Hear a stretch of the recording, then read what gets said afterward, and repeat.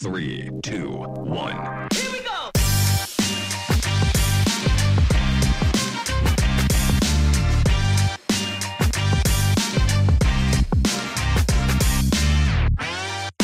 Welcome to So Rare in the State Soccer.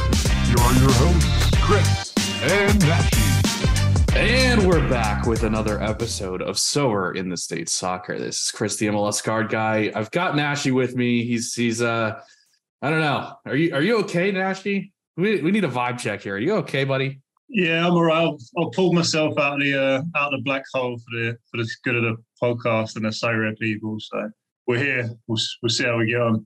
It's a tough one. It's a tough day. Obviously, very raw. But both of our teams are also out. So obviously, US goes down to Holland, and we're joined by the whiz kid of German soccer. This is Mike. How are you today, Mike? Yeah, hi Chris. I can't say I'm doing fine. And you're talking about the World Cup. Was there one? I don't think so. Yeah. Did Germany your take team part? was out before either of our teams. So It was out before the first stadium was dismantled. I just saw on Twitter. Great performance. But I think Germany wasn't that bad. They really they lost the World Cup stage in 20 minutes in the Japan game because Spain was quite okay. And then they won against Costa Rica. So they did what was necessary, but they just lost everything in 20 minutes in Japan. And yeah, it should. So Germany, they all say, okay, it's a defense thing. We're just lacking high quality defenders. We just have Antonio Rüdiger. And then we missed somebody else who is able to defend properly. So that maybe a tie against Japan would have been okay already.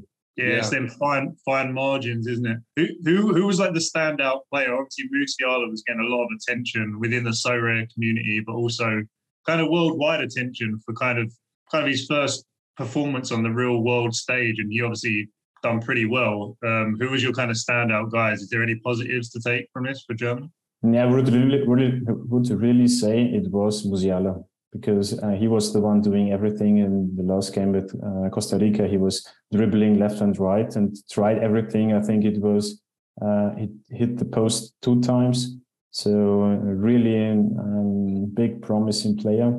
What we have a little bit is a striker issue, because normally with Thomas Müller, it was a guy who was always good for 1 or 2 goals or at least an assist. And now currently we had lots of chances and the scoring wasn't, unfortunately, not very good. And this was one point in German media as well. yeah, so we'll definitely get more into the World Cup and Global Cup from a So Rare perspective. But we've got a lot of things to get to today. We're going to touch on the ETH threshold news and just how that kind of impacts us going forward. And then we're going to really take kind of a full look at everything that's happened so far in the MLS offseason, kind of get you caught up with all the ingoing, outgoing transfers. So we'll do that kind of more towards the end. But obviously want to get back to the World Cup here and start with the Global Cup. So how has the Global Cup been for you guys? Obviously, there's been a ton of activity on So Rare.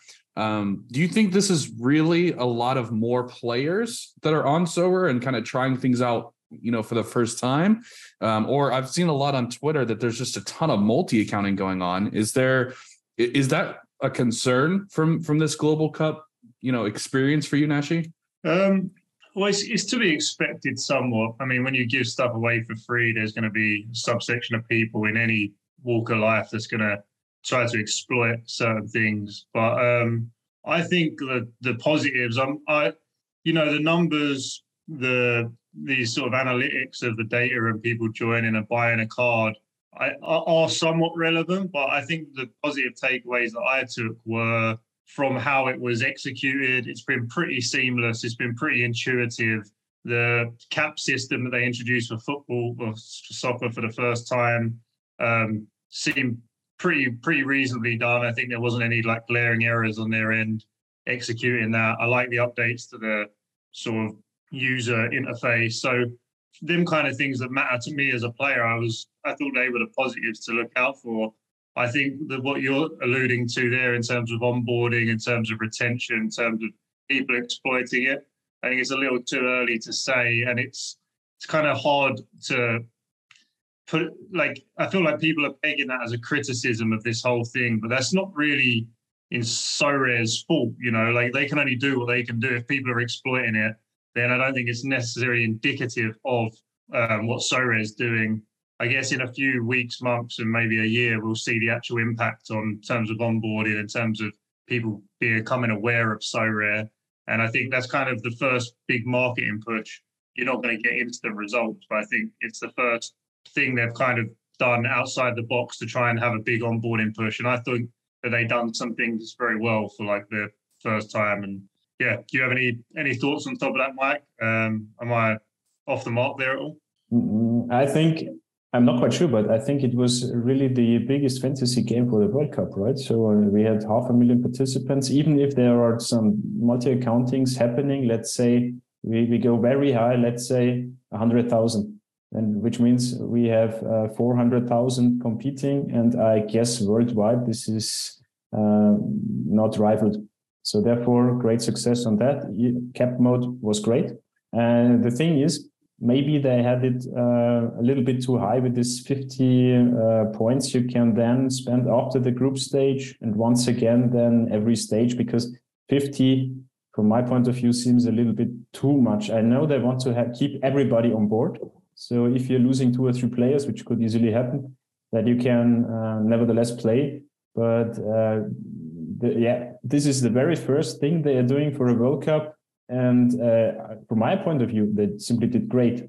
So if I would have imagined something before in our latest podcast or the last one, I said I will not take part in the Global Cup. Don't pay for any players. Didn't do it, but I played the free game because it was fun. Yeah, and I think that's obviously the big takeaway. You mentioned, how many people might be multi-counting and how many people might have actually, participated in still a huge number. And to be fair, it does look like the rate of people who actually own a card has increased since the start of the Global Cup, if ever just slightly. So I don't know, maybe 500,000 is a little high. We're closing in on 200,000 people now that own a card. So we should hit that in the next few days. But yeah, I think it's just very interesting to see kind of more people being able to come onto the platform. And to your point, Mike, there about, having too many points in the salary cap. I thought it was, you get 1 or 2 stars in the group stage, basically. And then after that, for the next drafts, you're basically picking up 2 stars every single round. So unless, you had the unfortunate, like me, of grabbing Kimmich and De Bruyne maybe in the group stage, and both of your stars are out in the group stage. You're as long as you're carrying your stars forward, you end up with a team full of stars by like at least the round of 60, or at least the quarterfinals, if not the round of 16. And yeah, I think that made it, it wasn't like you were trying to find that great player from Morocco who's going to put up 60s. That was really underpriced. That was really not even a thing as late as the round of 16. So, I thought it was kind of fun to play with, the Messis and the Mbappes and all the huge cards that everybody can't afford. But at the same time, I would like to have seen more of a, find the undervalued gems type of a player, which is what a lot of what Sorare is, at least in my view, is trying to find the undervalued guys that are going to go up. So I think that was my biggest maybe criticism of the tournament. To Nashi's point, everything was very smoothly run. Everything looked great. They had, prizes coming out all the time, which was awesome. The national series I love. I've done the whole US set now for a really reasonable price, obviously. I think overall really successful kind of rollout, and great to see them kind of capitalizing, and love to see how many new players this brings in, and how much more demand we get off of this. Any last thoughts on this one, Nashi? No, yeah, I think exactly what you're right. I think they did a good. I understand what you're saying about the scouting, but they're really, this was a marketing push to target new users, casual users for now. And you have to do what you got to do, and you can't have people not being able to field a team. You want to keep them engaged and be able to pick this big star player who's breaking out and doing great in the World Cup. It is what it is. It's maybe not for the Sorare purist, but that wasn't their goal, so we got to do it. And it's an even playing field. Like whenever things are an even playing field, you can't really complain too much, and that's the beauty of the cap system, and that's what we'll get into, I'm sure, what they've done really well with the NBA, and now we're going to see over here. Yeah, so it'll be great to see that capped league kind of coming every single week now. Obviously, for those who don't know, the ETH threshold is moving to a cap-based system now. So it'll be in their own competition where you have a max of 240 points. There'll be no bonuses. So each scarcity will play exactly the same way, which I think is an interesting dynamic. There won't be that huge bonus on the super rare or even the rare side of things to kind of get you over that 250. It really brings things to everything will be level now. Everything will be very uniform across the scarcities.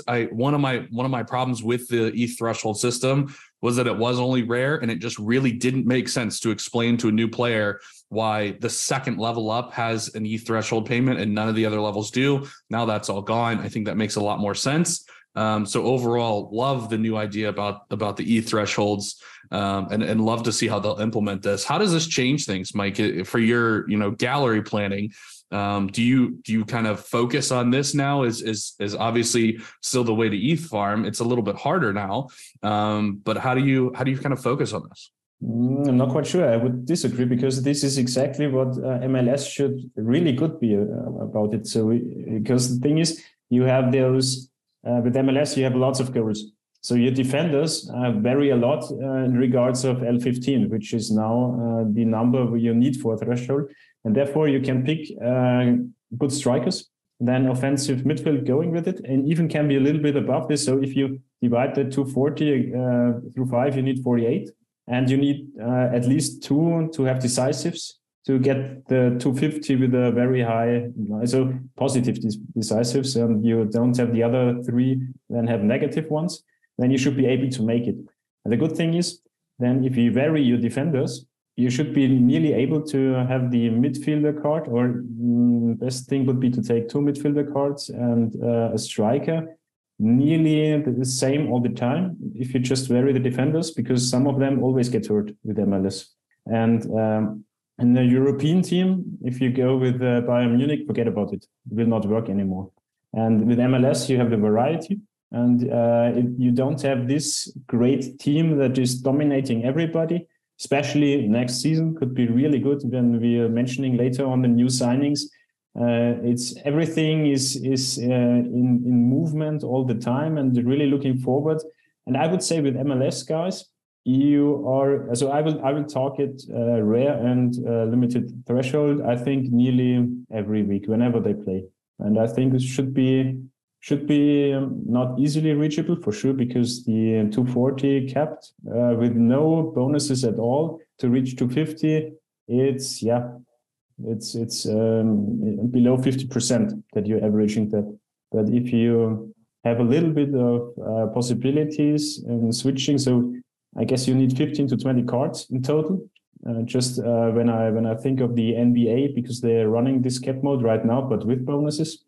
But because I'm playing that a little bit on the side right now as well, as I don't have any teams currently being usable within the normal SO5 with soccer.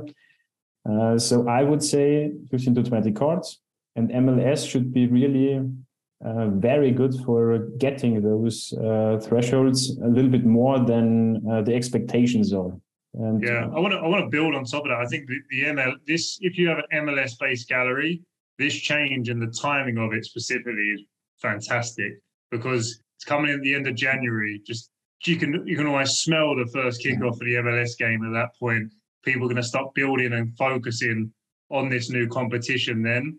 And like you said, I think that people will start to realize, even sort of the anti-MLS brigade in SoRare community haven't committed to the dark side yet.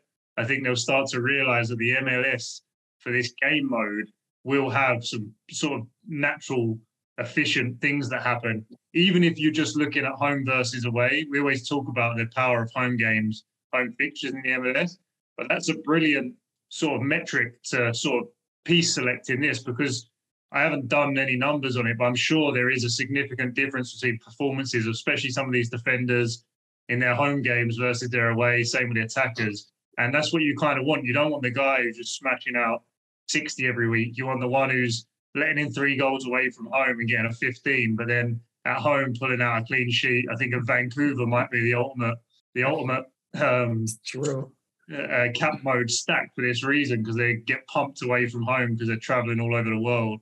But then everyone's got to do the opposite and come up to them, and they're jet lagged and tired and can't do anything. So maybe there's some little efficiencies there in the MLS specifically, which I'm excited to get into. Whenever the game mode changes, kind of excited to sort of start thinking about new strategies. It kind of changes everything. It's not enough where it's a whole new game, but yeah, it's definitely exciting times.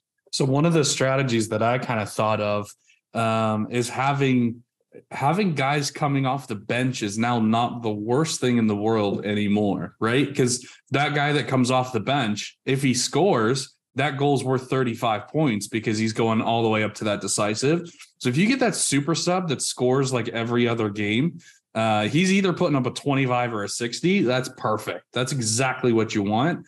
So kind of looking at that kind of around the league and trying to find those guys that end up doing that. And a lot of times those end up being like the young guys, right? Like the Jack McGlynn type guys. He did that a lot last year where he'd come off the bench and he'd put up 10 AA. And if he scored or assisted, then he was having a 70, 80. And if he didn't, then he was having a 35. So I think those kind of guys get even a little bit of a bump from this or a boost from this as well. So, it'll be very interesting to see how this actually plays out. And I think it will be, to Mike's point, very difficult to actually hit the threshold. I don't think even 50%, I think, is way too high, because you got to factor in DNPs. If you have a DNP, you're pretty much dead on arrival. So it'll be very interesting to see how this kind of shapes out and how people change their mindset, change their gallery building. And to Mike's point again, I do think this really helps MLS defenders because they can be very up and down, which in the normal course of action is not the greatest thing in the world. But in this specific style, I think it actually does help quite a bit. So I think, this is definitely the right league for this, for sure. Just any other thoughts? Because saying that about a super sub, I realized I picked up Dejan Joveljic, and he could be the most valuable guy. And even though he scores too often, so it kind of goes back to the opposite effect. But that's what I mean. I hadn't even thought about that. That's a really exciting. One thing I really love, perhaps my favorite thing about this new thing, I love the competitiveness and even in the playing field. But as a West Ham fan, and Chris is a DC Chicago fan, now you can really start to justify collecting, but without just kind of punting in terms of like strategy, because some of these guys, like you said, you've got you pick out like the backup striker for, Mikel Antonio for West Ham, you pick up someone for DC who's kind of in and out of the team. There's no real reason to do that right now, even as a fan, even if you love that guy. But with this new capped mode, there's going to be a week where the star striker suspended goes down, and now your backup striker, Ola Kamara or whoever it ends up being that year, is going to become fairly effective card to play and like really valuable. So now, like for me, that's always been a thing when I'm thinking I want to buy up all my West Ham players, but sort of 60-70% of them are almost unusable in the old game. Whereas now with this, if you're following injury news, you're following things just like the NBA, the guy who's kind of was completely useless before might have 2, 3, 4 game weeks where he's actually really effective in he's this overpowered. New mode. So I'm excited. I'm excited about that. I think it really you'll start to see more galleries of teams that people actually love, and these kind of tier 2, tier 3 players that before were kind of hard to justify getting other than just pure collectability. But that's something that really excites me personally. Anybody that you're picking up, Mike, specifically for this threshold? I don't think so. So hopefully my gallery is already spread out, and I don't have only top-notch guys because, for example, still hoping that Kyle Wagner is leaving to Europe. Then I have Matt Reel, and he is 37, 35, L15. The only thing is, they can build up fast, especially with the Philly defense. But I have a lot of young guys. And therefore should already be pretty well. I hope that 1 or 2 breaks into the starting 11. I'm not quite sure whom, to be honest, because Oseni Buda, for example, has not the best percentages right now to go into a start. Let's see. But if one or two go in, and Reed Bakker-Witting, I hoped would be maybe starting for the Sounders once or twice, but now I heard he's going to Germany, to Freiburg, by the way. But there's lots of rumors. He's only training with them. But my squad building already is done.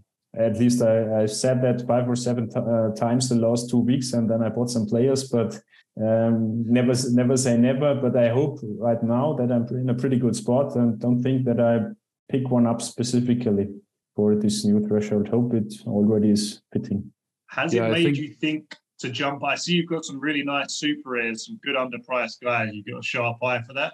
Has it made you consider jumping up to attack the super rare threshold too? Has that sprung in your mind? Yeah, it did. But the thing is, currently I have 6 super rares, so 3 defenders, 2 midfields, and then 1 forward.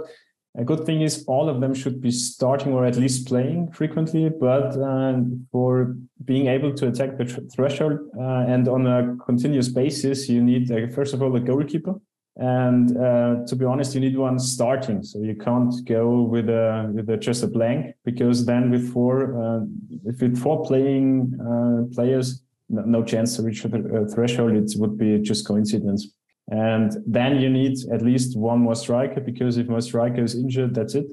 And therefore, it simply is spending too much. If my performance is good, because for MLS I built up pretty good rare teams now, then my hope is that I win one or the other player and sell them and try to go for super rare mid of the season maybe, but I have to see how it develops, but will not target it right now. But I think you can do it with your squad. Well, I was going to say that's beautiful to hear, because that's exactly what SoRare want, right? What you're talking about there is incentivizing progression. And you're saying before you might have said, well, what's the point of buying a super rare keeper and moving up? You would have kept your rewards. Now it's actively in your mind. I'm going to try and win some rewards and then make that job, buy that piece that's going to allow me to move on up to the next scarcity, to the next thing. And that's exactly what I think this has done for the game. Yeah, you mentioned it too.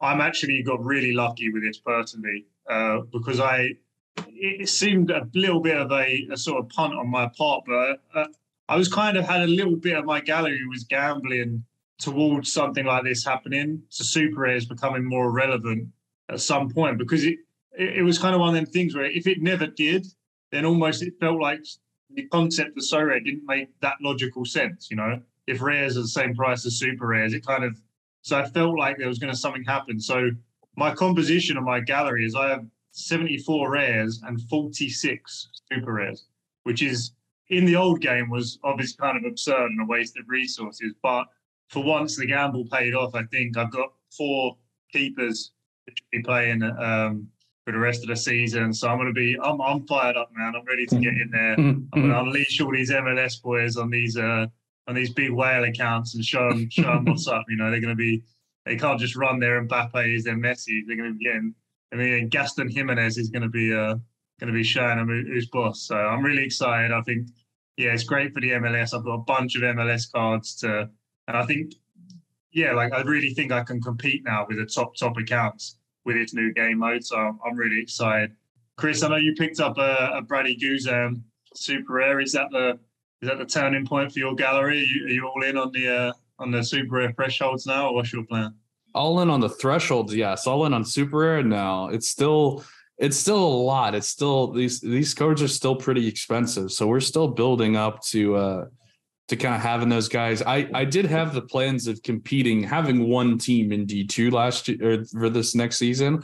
That's why I had the Guzan, and also his price was literally less than his rare card at the time. So I did pick up a Guzan at a great price. So now it kind of unlocks the threshold, and one threshold at super rare pays for that Guzan. So that's kind of huge. As far as being able to progress, and you kind of nailed it. It's a great announcement for me, because it really kind of bolsters a lot of what my gallery is built on, which is those undervalued, not star type guys, all throughout all different scarcities. So yeah, I think selfishly, I love it. Is it good for the game? I think so overall. So I nothing but good things to say about the new update here. No, I do want to get to some of the ingoing and outgoing transfers from MLS, but first, we do need to cover something here. Obviously, very, very tragic news about Grant Wall's passing at the World Cup in Qatar, just I think a couple of days ago now. And I know a lot of the people that we talk to kind of covering the MLS, a lot of the reporters, they're very, very close with him.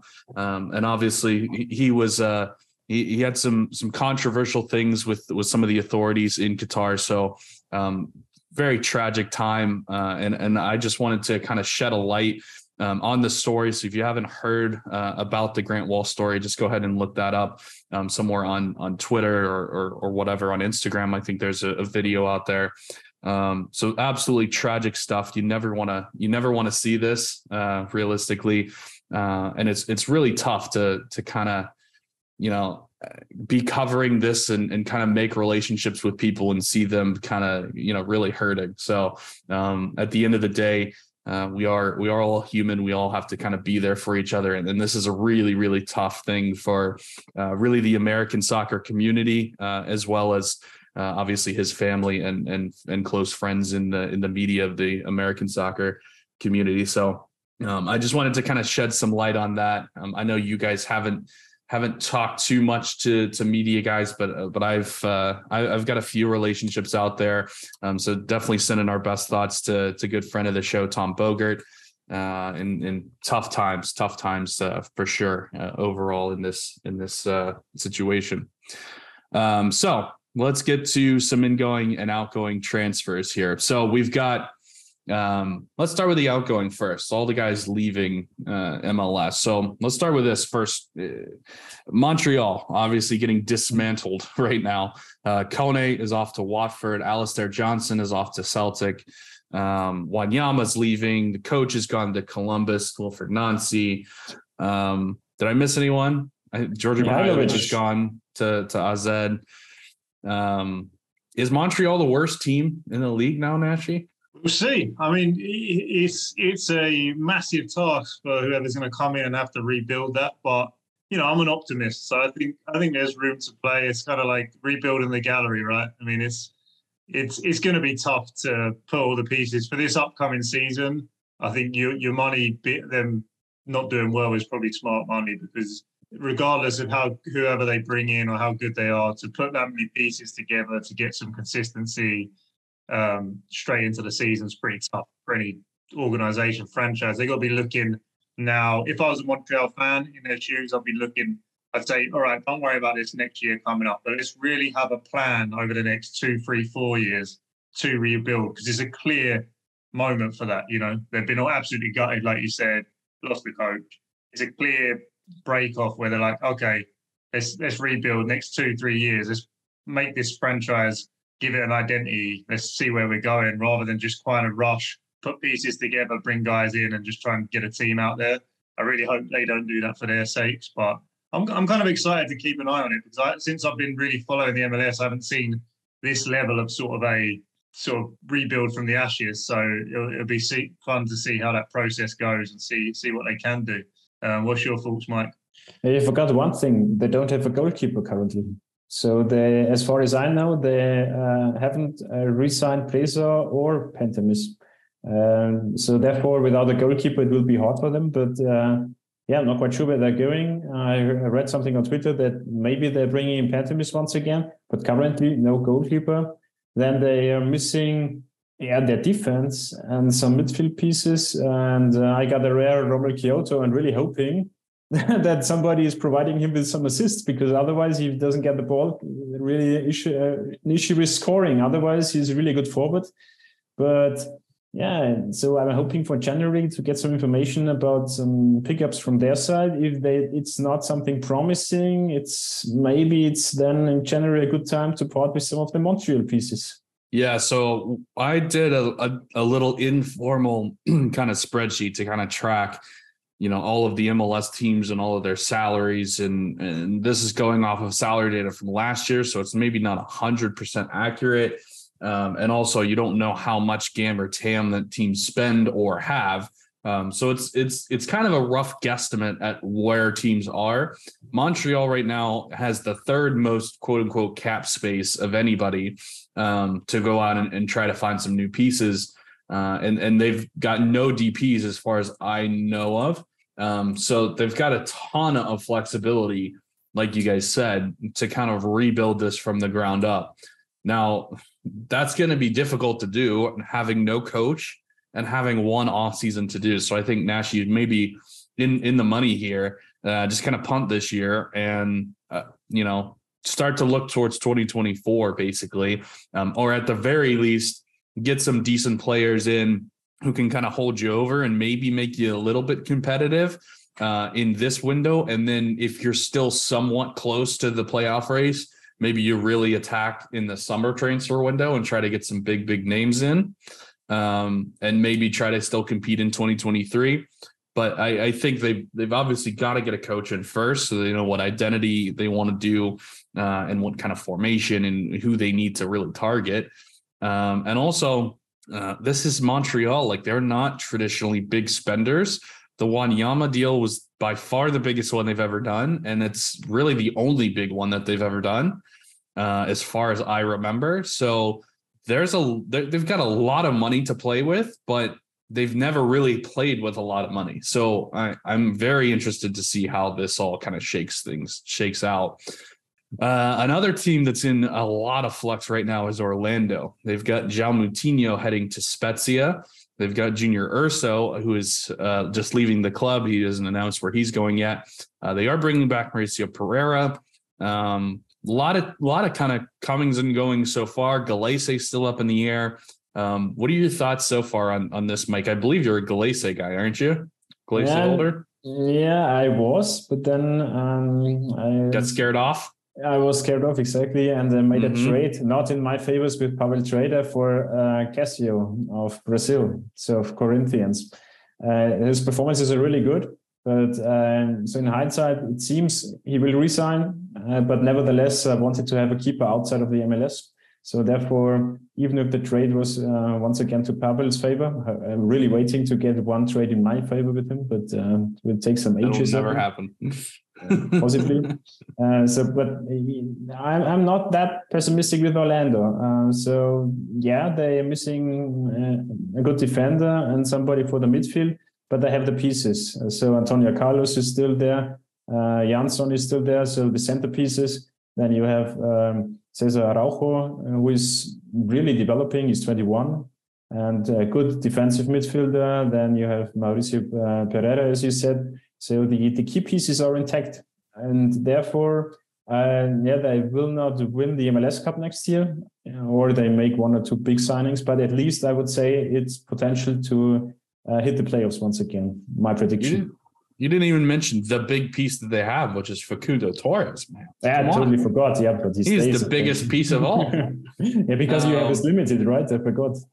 Yeah, exactly. No, so Orlando in my kind of salary cap rankings comes in somewhere near the bottom with a decent amount of cap space, but they have the fewest players, I think, under contract of anybody that's in my kind of ranking. So they do have a lot of, I don't know, depth or holes that they need to fill depth wise. But you're kind of right. They do have some of the higher end players. Is this a team that's going to make the playoffs next year, or is this still too early to say that, Nashi? It's too early to say. I mean, you mentioned Facundo Torres.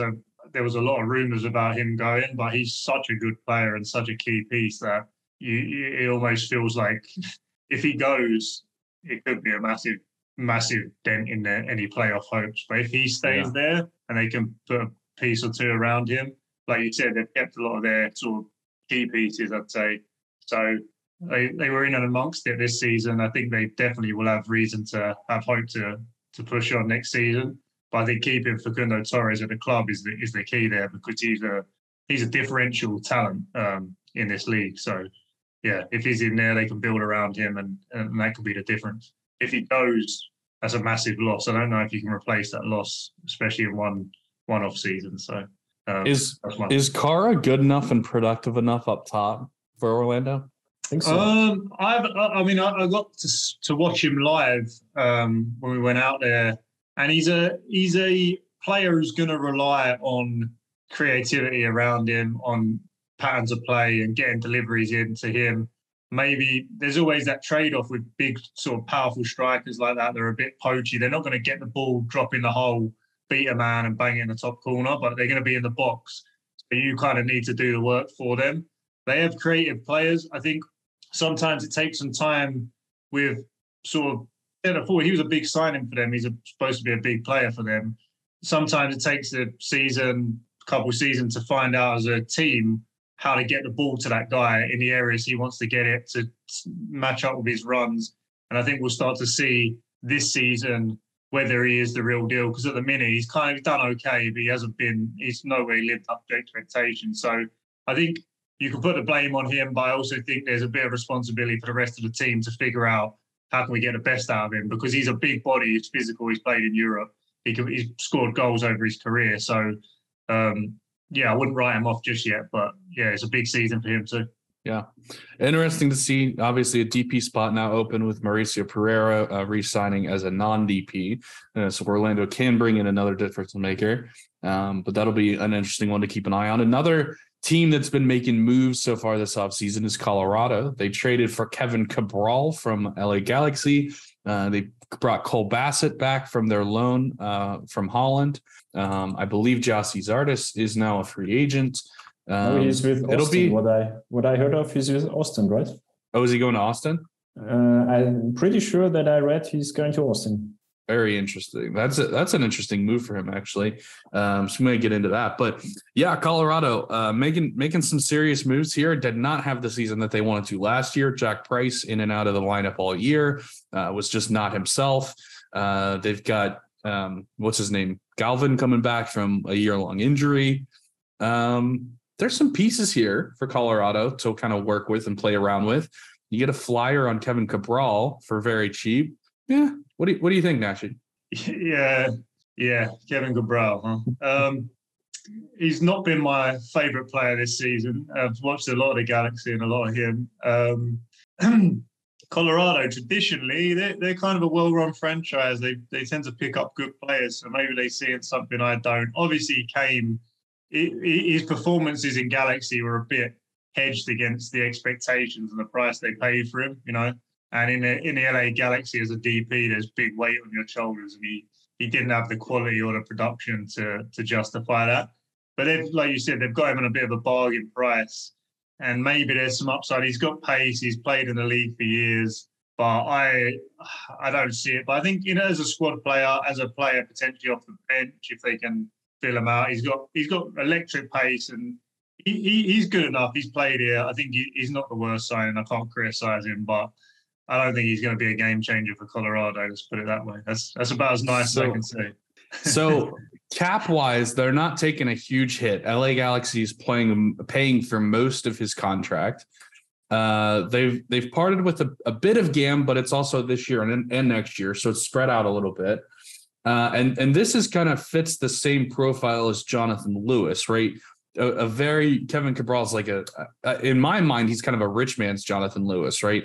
He's mostly a speed merchant who's better on the wings and hasn't really provided great service. That's essentially what Jonathan Lewis was when he came over from NYC, and he's now turned into at least a half decent winger who's semi-productive.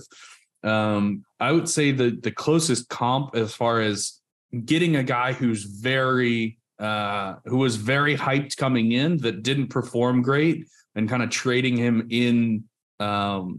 within the league to a team that really knows what they're doing. And this reminds me a lot of the Carranza deal last year between Miami and Philadelphia. And that worked out great for Philadelphia. They really, they stole Carranza.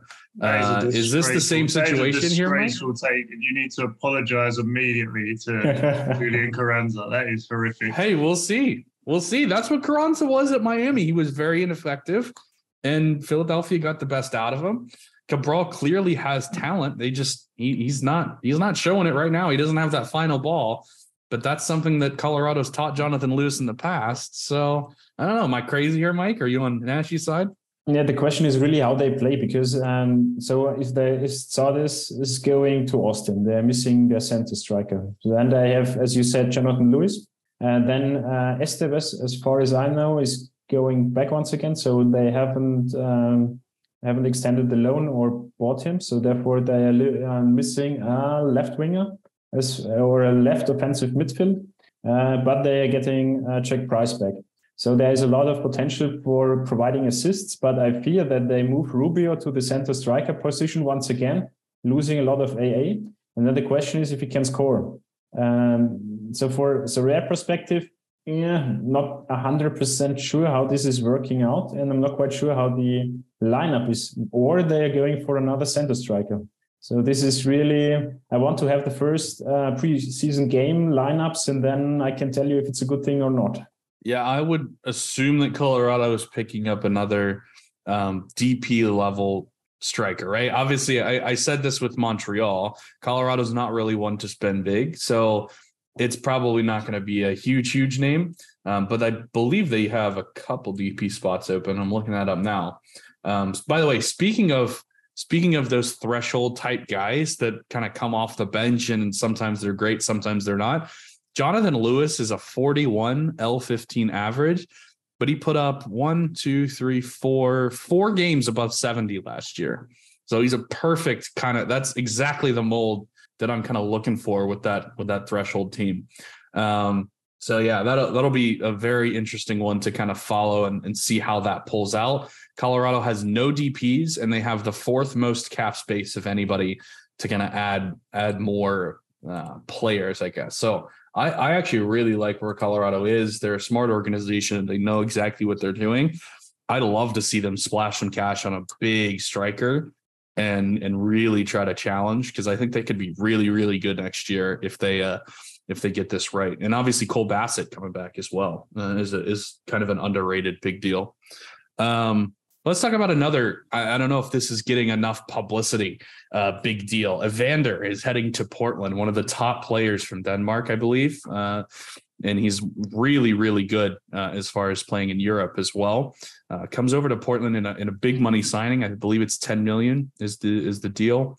From all that I've heard, he's a difference maker, and he's going to make Portland a whole lot better.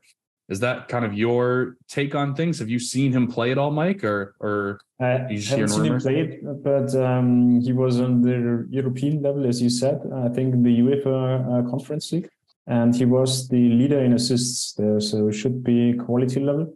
Interesting thing is how he's fitting in the system of Portland, because Portland were one of the first players I bought, so therefore I know a little bit about them. And question is, so I think he is more or less position of Blanco. So the question is Sebastian Blanco stays over? Is he super sub now? I think so. And then the first question, which center striker do they play? Is it Asprilla or is it Niscoda? But I think whoever it is, he will get more decisives, because if you say Evander is playing offensive midfield, and maybe Chimichara as well, because he did this lately, there should be a lot of productivity there, definitely. So I would say Portland definitely a contender next year if they can keep the defense steady. They have quite okay pieces with Bravo, one of the best defenders in MLS, I would say, but the rest is not up to his level. But with the offensive midfield talent they now have, if they are playing in the lineup, then they should score way more goals than last year. Any thoughts on Portland there, Nashi? I was going to say, I think Evander's a massive signing for Portland, but it's also a massive upside for Sorare, because he's a kind of player that is going to be on the ball, he's going to be on set pieces, he's going to be creative, he's going to be involved in goals. And I think this league, the way we know it for these kind of number 10 players, really set up for them. So I think his potential in the MLS is massive from a Sorare and a real life standpoint. Portland really underperformed in terms of sort of franchise expectations last year. I don't expect to see that again. I think they've proven enough times that they can be competitive. This is a statement move saying kind of we're back as far as I see it. I think they back in themselves. I think they're going to make sure that they're not going to just spend 10 million and bring in a big DP and then sort of neglect the rest of the team. I think they're really committed to making a push for the playoffs for championships in the next year or two with its signing. So yeah, I haven't got any Portland players, so I hope I'm wrong, but so Mike's got a Yumi Chara super head. I'm a little jealous of him there. But yeah, I think they could be competitive next year. I think you could have got a bargain there, Mike. Yeah, but you don't have to be jealous. Just buy one. It's on the market right now, so it shouldn't be. I think for below 0.5, you get one if you haggle a little bit. All right, I might have to get in the lab after this. Let's see. But you bought the Ricky Puig, so don't say anything. So that's what I was going to say, Nashi. On a scale of 1 to 10, with 1 being Kevin Cabral and 10 being Ricky Puig, where is this signing for you, Evander? I think it could be. I think I'd give it an 8. I'm really confident about his impact. I'm really confident about his quality. He's a good age. He's young. He's 25, I think. Like, makes a big difference. You know, like it's still a physical league. Not so much on the field compared to some European teams, but like you said, draining, traveling. That extra being 25 in the youth, in the prime of your life, is going to help him settle in quicker. He's got the pedigree. His play style, his position is set up in this league, and he's going into a franchise who knows what they're doing. They're going to hopefully get the best out of him. So I'll be really optimistic about him. I'd like to have one of his cards, but he's a little bit pricey now. I mean, it could turn out to be an absolute bargain. I think his upside's there, but yeah, one to keep an eye on for sure. But yeah, I think it's closer to Puig than a Cabral. I'll tell you that. So anyone that follows the MLS very closely knows that championship teams are not made from the Evander signing. They're made from trades within the league for young, cheap, or not necessarily young, but cheap talent that kind of fills out your roster and makes you really complete. LAFC are the kings of this. So big trades, notable trades within the league so far. Derek Williams goes from the LA Galaxy to DC. Fafa Picoult is going from Houston to Nashville. Artur heading from Columbus to Houston, and Tim Parker heads from Houston to brand new St. Louis City SC. SC or FC? I don't know. We'll have to check on that one. You forgot about Pedro Santos, right? It's not a big deal. Pedro Santos from Columbus to DC as well. Which one of those deals or signings are you paying attention to, Mike? Which one's the biggest one? So I think Tim Parker to St. Louis is pretty good because with Lutz Pfannenstiel, you have a German guy heading the front office there, and he knows what he's doing. So he traveled the world. If you just have a look at this Vita, he's seen a lot of soccer, and he's bringing in a world-class goalkeeper. And therefore, if they are choosing Tim Parker, there is something behind it. So he was with Houston. Houston always getting a lot of goals, so therefore his scores are not great. If I was looking for a defender, I would really have a look at him because then, unfortunately, you have to pay for the goalkeeper as well, and there are nearly no cards. So prices for Berkey are pretty high, I think. It's not easy to get. But I guess that Tim Parker will get a bump for next year. So I'm not quite sure. First year, always not that easy. But I guess that they are building on a solid defense because this is Lutz Pfannenstiel's signature. And then let's see what I don't know any of the guys in the midfield. And I think from another defender is somebody from the German Bundesliga. Forgot the name. It was a Swedish guy, I think, and therefore could be pretty solid. And then really the question is how they develop midfield and then the strikers. But Tim Parker, I think for me at least, is the move to watch and maybe even buy. Yeah, I mean, real life wise, Tim Parker is a big move, and it was big news when he moved from Red Bulls to Houston a couple of seasons ago, and everybody thought, Houston's now gonna try and play, gonna try and be players in the scene, and they really haven't since then. So now he moves to St. Louis, and to Mike's point, everything that I've seen from St. Louis is first class run. The stadium build, the roster build, how early they've been signing players, everything that I've seen, even the expansion draft was fantastic. Everything that I've seen from them is really signaling good things. So I do expect St. Louis to be a player in the MLS for this season. Nashi, what about you? Biggest trade so far that you've seen within the MLS? Not the biggest, but one that I really like, and it's for DC, and it's Derek Williams. And I watched a fair amount of the Galaxy, as you know, and I think that he's a player that gets kind of no love. He's a bit rash at times, but he's a defender that week in, week out is going to put his body on the line. He's going to put everything on the line for the team. And for a team that's kind of in the position that DC's been in, trying to pull themselves off the canvas, I think that it's not so much Derek Williams' ability, but what I gained from like his application. He gives everything. You know, he's a fighter, he's a scrapper, he's a bit nasty at times, but I think that you kind of need them people in and around the camp. So it's not for his ability on the field. He's a decent defender. He's proven to be at the level of the MLS, but he's not going to be a franchise-changing player. But I think him going in there is a good thing. He's the kind of character that DC need at this point when they're kind of a bit all over the place. So what's your thoughts as a fan on he's a Rooney guy, the signings right? of DC in general? Yeah, I mean, he's a Rooney guy, right? Like he fits exactly what Wayne Rooney was. Very gritty, very, throw it all on the line for the badge. I'm torn because I do like the mentality. I don't dislike the player. He's very expensive for what I would deem basically our strongest position is center back. We already had 3 decent center backs, and Pines is becoming a decent center back. So I don't know why we add a 4th one there unless we're going to play a back 5 or back 3. So that, I don't know, roster building wise, if that really makes sense. The player itself, I'm excited to see him on the squad now. It's terrible news for Heinz Eich. I think he's got no chance of playing much anymore. I still think Birnbaum is going to be the other starter opposite Derek Williams.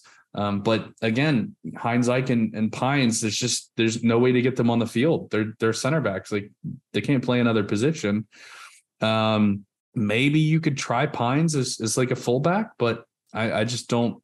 I mean, the dude's like 6'8". Like he's not going to play fullback. So seems like they've gone for experience and in their kind of defensive rebuild. It kind of felt like it was a Cholo, and they've gone for Tyler Miller instead. They got some of these young options, but he said, no, we're going to bring in someone who's been around the block and put him back there.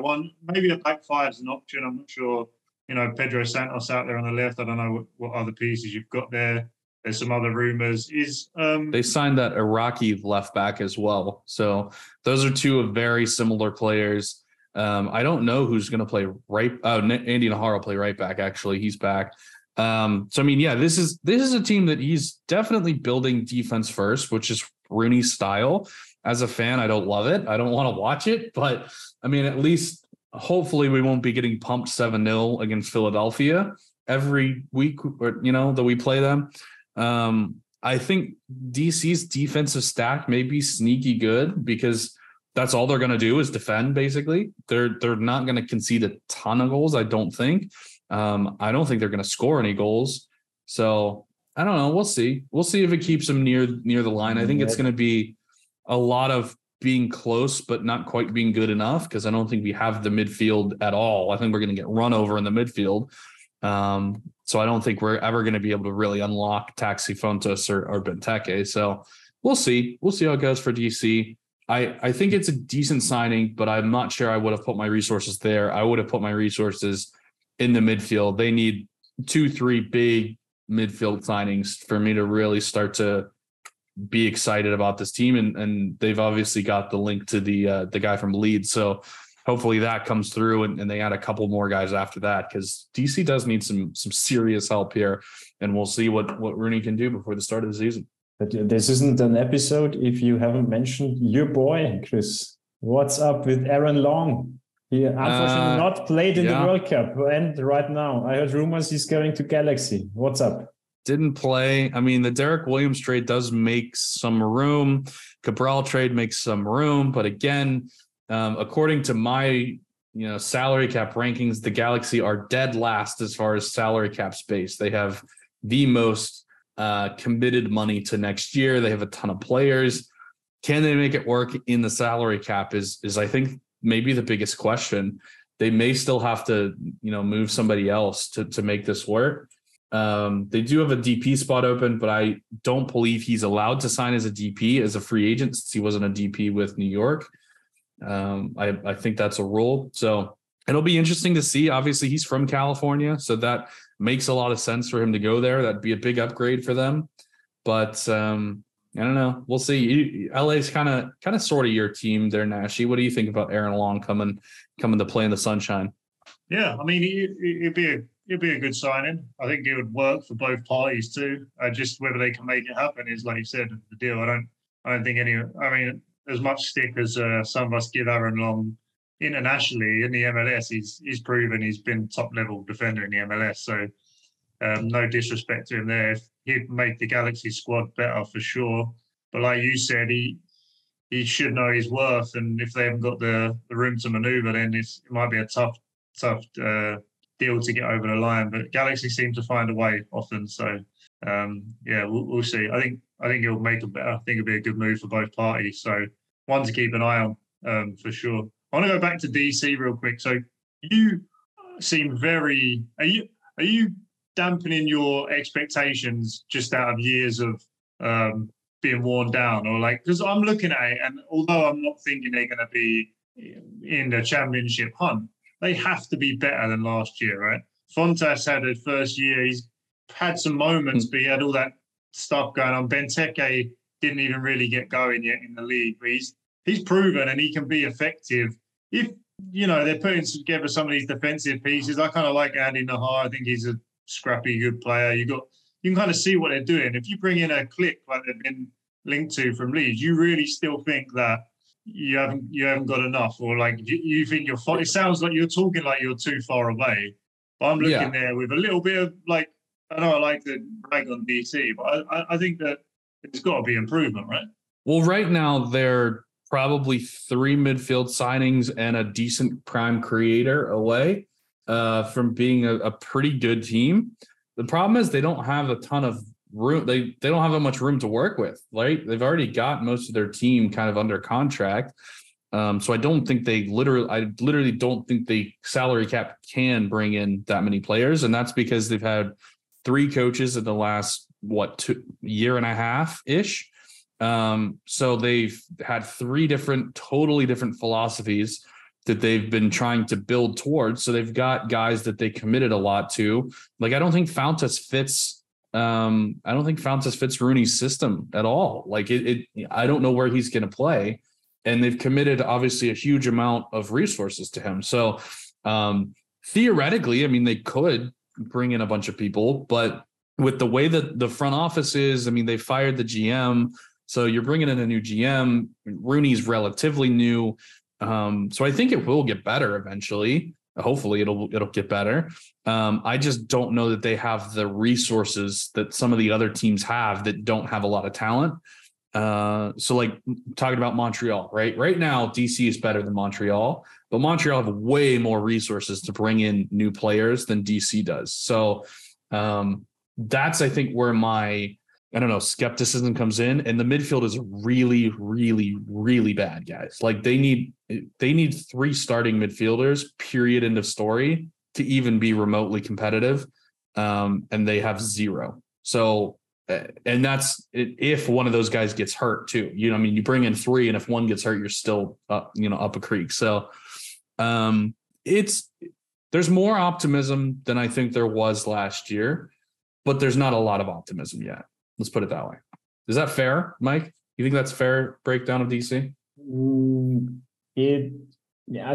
Defense-wise, yes. To be honest, I'm not that familiar with the midfield, and I'm still a little bit. So, by the way, I think you haven't mentioned that they have signed Tyler Miller, which is a big piece.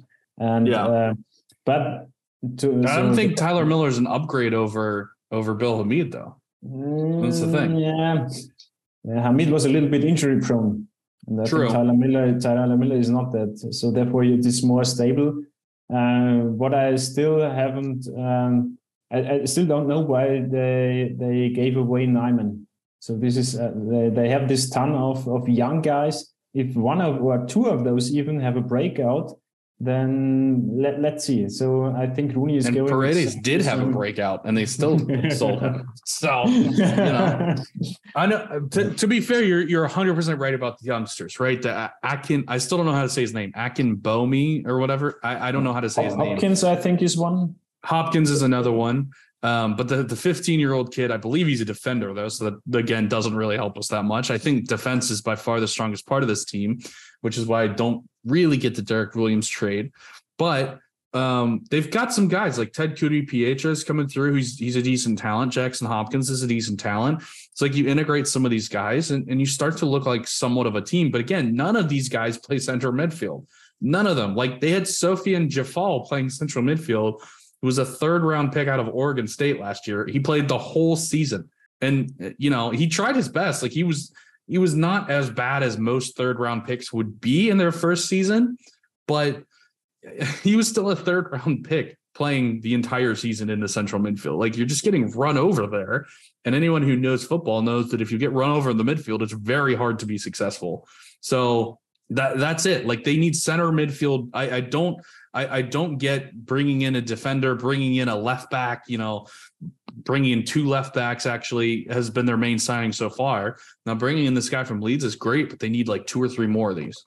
So is there any, we talked about Facundo Torres, is there any transfers that will be blockbusters the other way, like star players leaving the MLS that hasn't happened yet that you got an eye on, Chris? Is there anyone that like, you think there's a genuine chance of like, all right, I think he's going to go and that's going to rock, specifically the so-real world, but obviously the MLS. Yeah.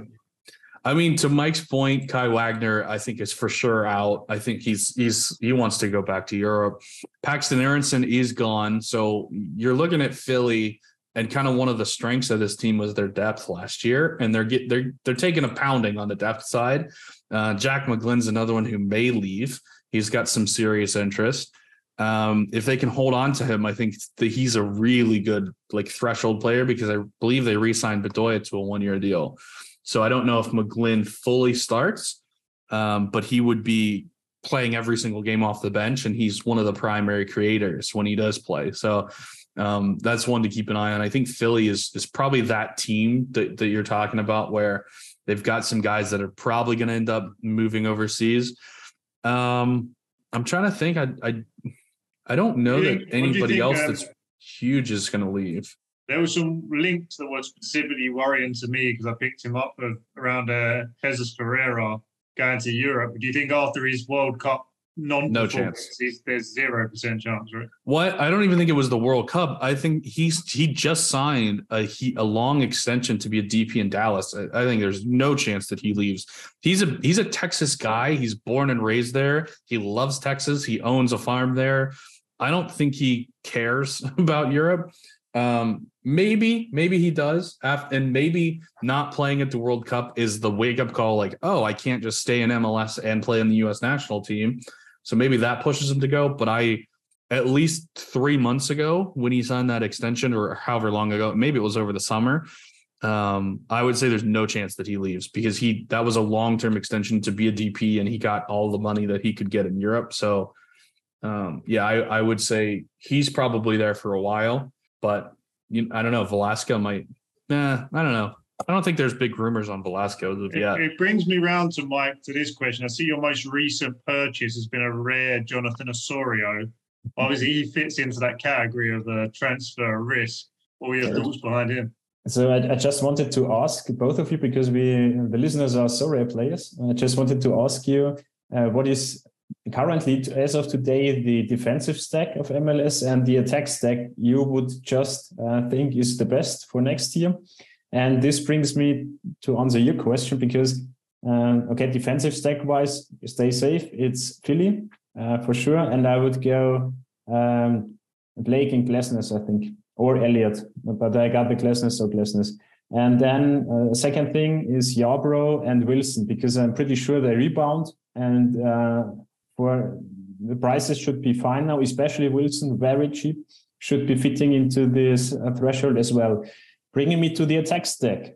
So I got Bernadeschi rare, which are really, and the forward card, so which is really making a difference because Toronto made or got a lot of goals. And the forward card is really a gem, and you don't have that much. And currently, he's listed in as a mid in Sorare, which means the new cards will be midfielders as well. So the forward cards, I guess, will be very expensive. So if you want to have one, by the way, no financial advice, you can buy one now. And then Osorio, there was a lot of rumors that he's leaving, but now after the World Cup, I read on Twitter two sources that it seems Toronto is in talks with him, and current price is around 0.14. And this is simply something a risk I take, because if I get the forward stack of Osorio and Bernadeschi, I think this is dominating next year. Not quite sure about Insigne. Could be this is simply chance and risk, and he is too expensive for me. But I take Osorio and Bernadeschi every day. What about you? I wouldn't argue with that.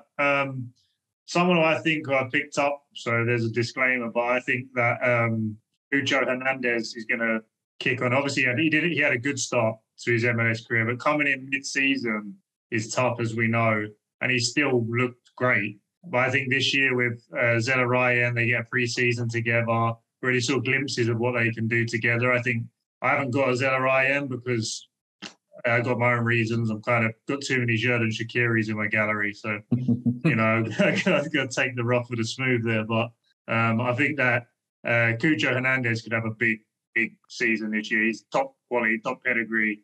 And I think with the creativity behind him, which you need, I think he's someone that's kind of not talked about very much for some reason. Like, it's kind of like he was a big money signing, actually, but you very rarely hear much around him in MLS circles or content and stuff. But he's a top pedigree, number 9, goal scorer, does everything. A bit like, he reminds me a little bit of play style like prime Joseph Martinez, which obviously can be frightening for the league. So he's someone I'm looking at who, obviously, I think the Insignes and the Driussi, if he stays, are going to smash it again. But someone I haven't really been hearing too much about that I picked up that I think could have a big, he's a quality player and can have a big season. So a little bit off base there. You got anyone, Chris, that you're looking at as a sort of not under the radar, but someone you think is going to have a real good season? I think that's a phenomenal shout about Cucho. And I didn't really think about Columbus, but Columbus gets a massive coaching upgrade, in my opinion, right? I think Wilfred Nancy is one of the best coaches in the league, and they've got some serious talent there. Like maybe the back is a little suspect. They need some help in the back. But going forward, like you mentioned Zelarayan, but even Nagbe, like sometimes, like I think a big problem with Toronto last year was when Osorio wasn't playing, people would press them in the back and the defenders would just lose the ball, and you never got it to those big names up front. So there was that kind of disconnect between the defense and the midfield, the defense and the forward line, and they kind of got run over a little bit in midfield. And I think Nagbe is what really makes Columbus immune to that, because he just never ever loses the ball. So you're always going to be able to play out of pressure through Nagbe, find Zelarayan, and then you've got Cucho going crazy. I think Columbus needs a few more pieces, but I think they've got a really good core.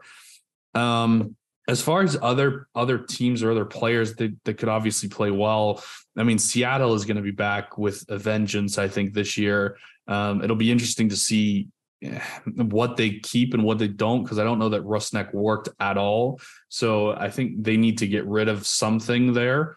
And then maybe add a few more pieces that are a little bit more complementary. So that'll be an interesting one to keep an eye on for sure. I don't know, other specific players that could be really, really good. I mean, Johnny Russell could be pretty decent in Kansas City. I like that they get Gadi Kinda back. They get Polito back, so the defense isn't solely focused on Johnny Russell anymore. I love Tommy. He's German, right behind Johnny Russell. I love Eric Tommy. What do you know from him? Did you know him much when I think he was at Stuttgart before, and he came in kind of under the radar too. He had some performances, but in kind of a disjointed team. But there's a lot of buzz around his talent specifically. Is he someone you're excited to see this season? to be honest, it's not a name mentioned in Germany, not at all. So therefore, this is, as you said, under the radar completely. Stuttgart currently has the only one who's really a standout is Mavropanis as a defender. He's really good, but for the other guys, simply always playing against relegation.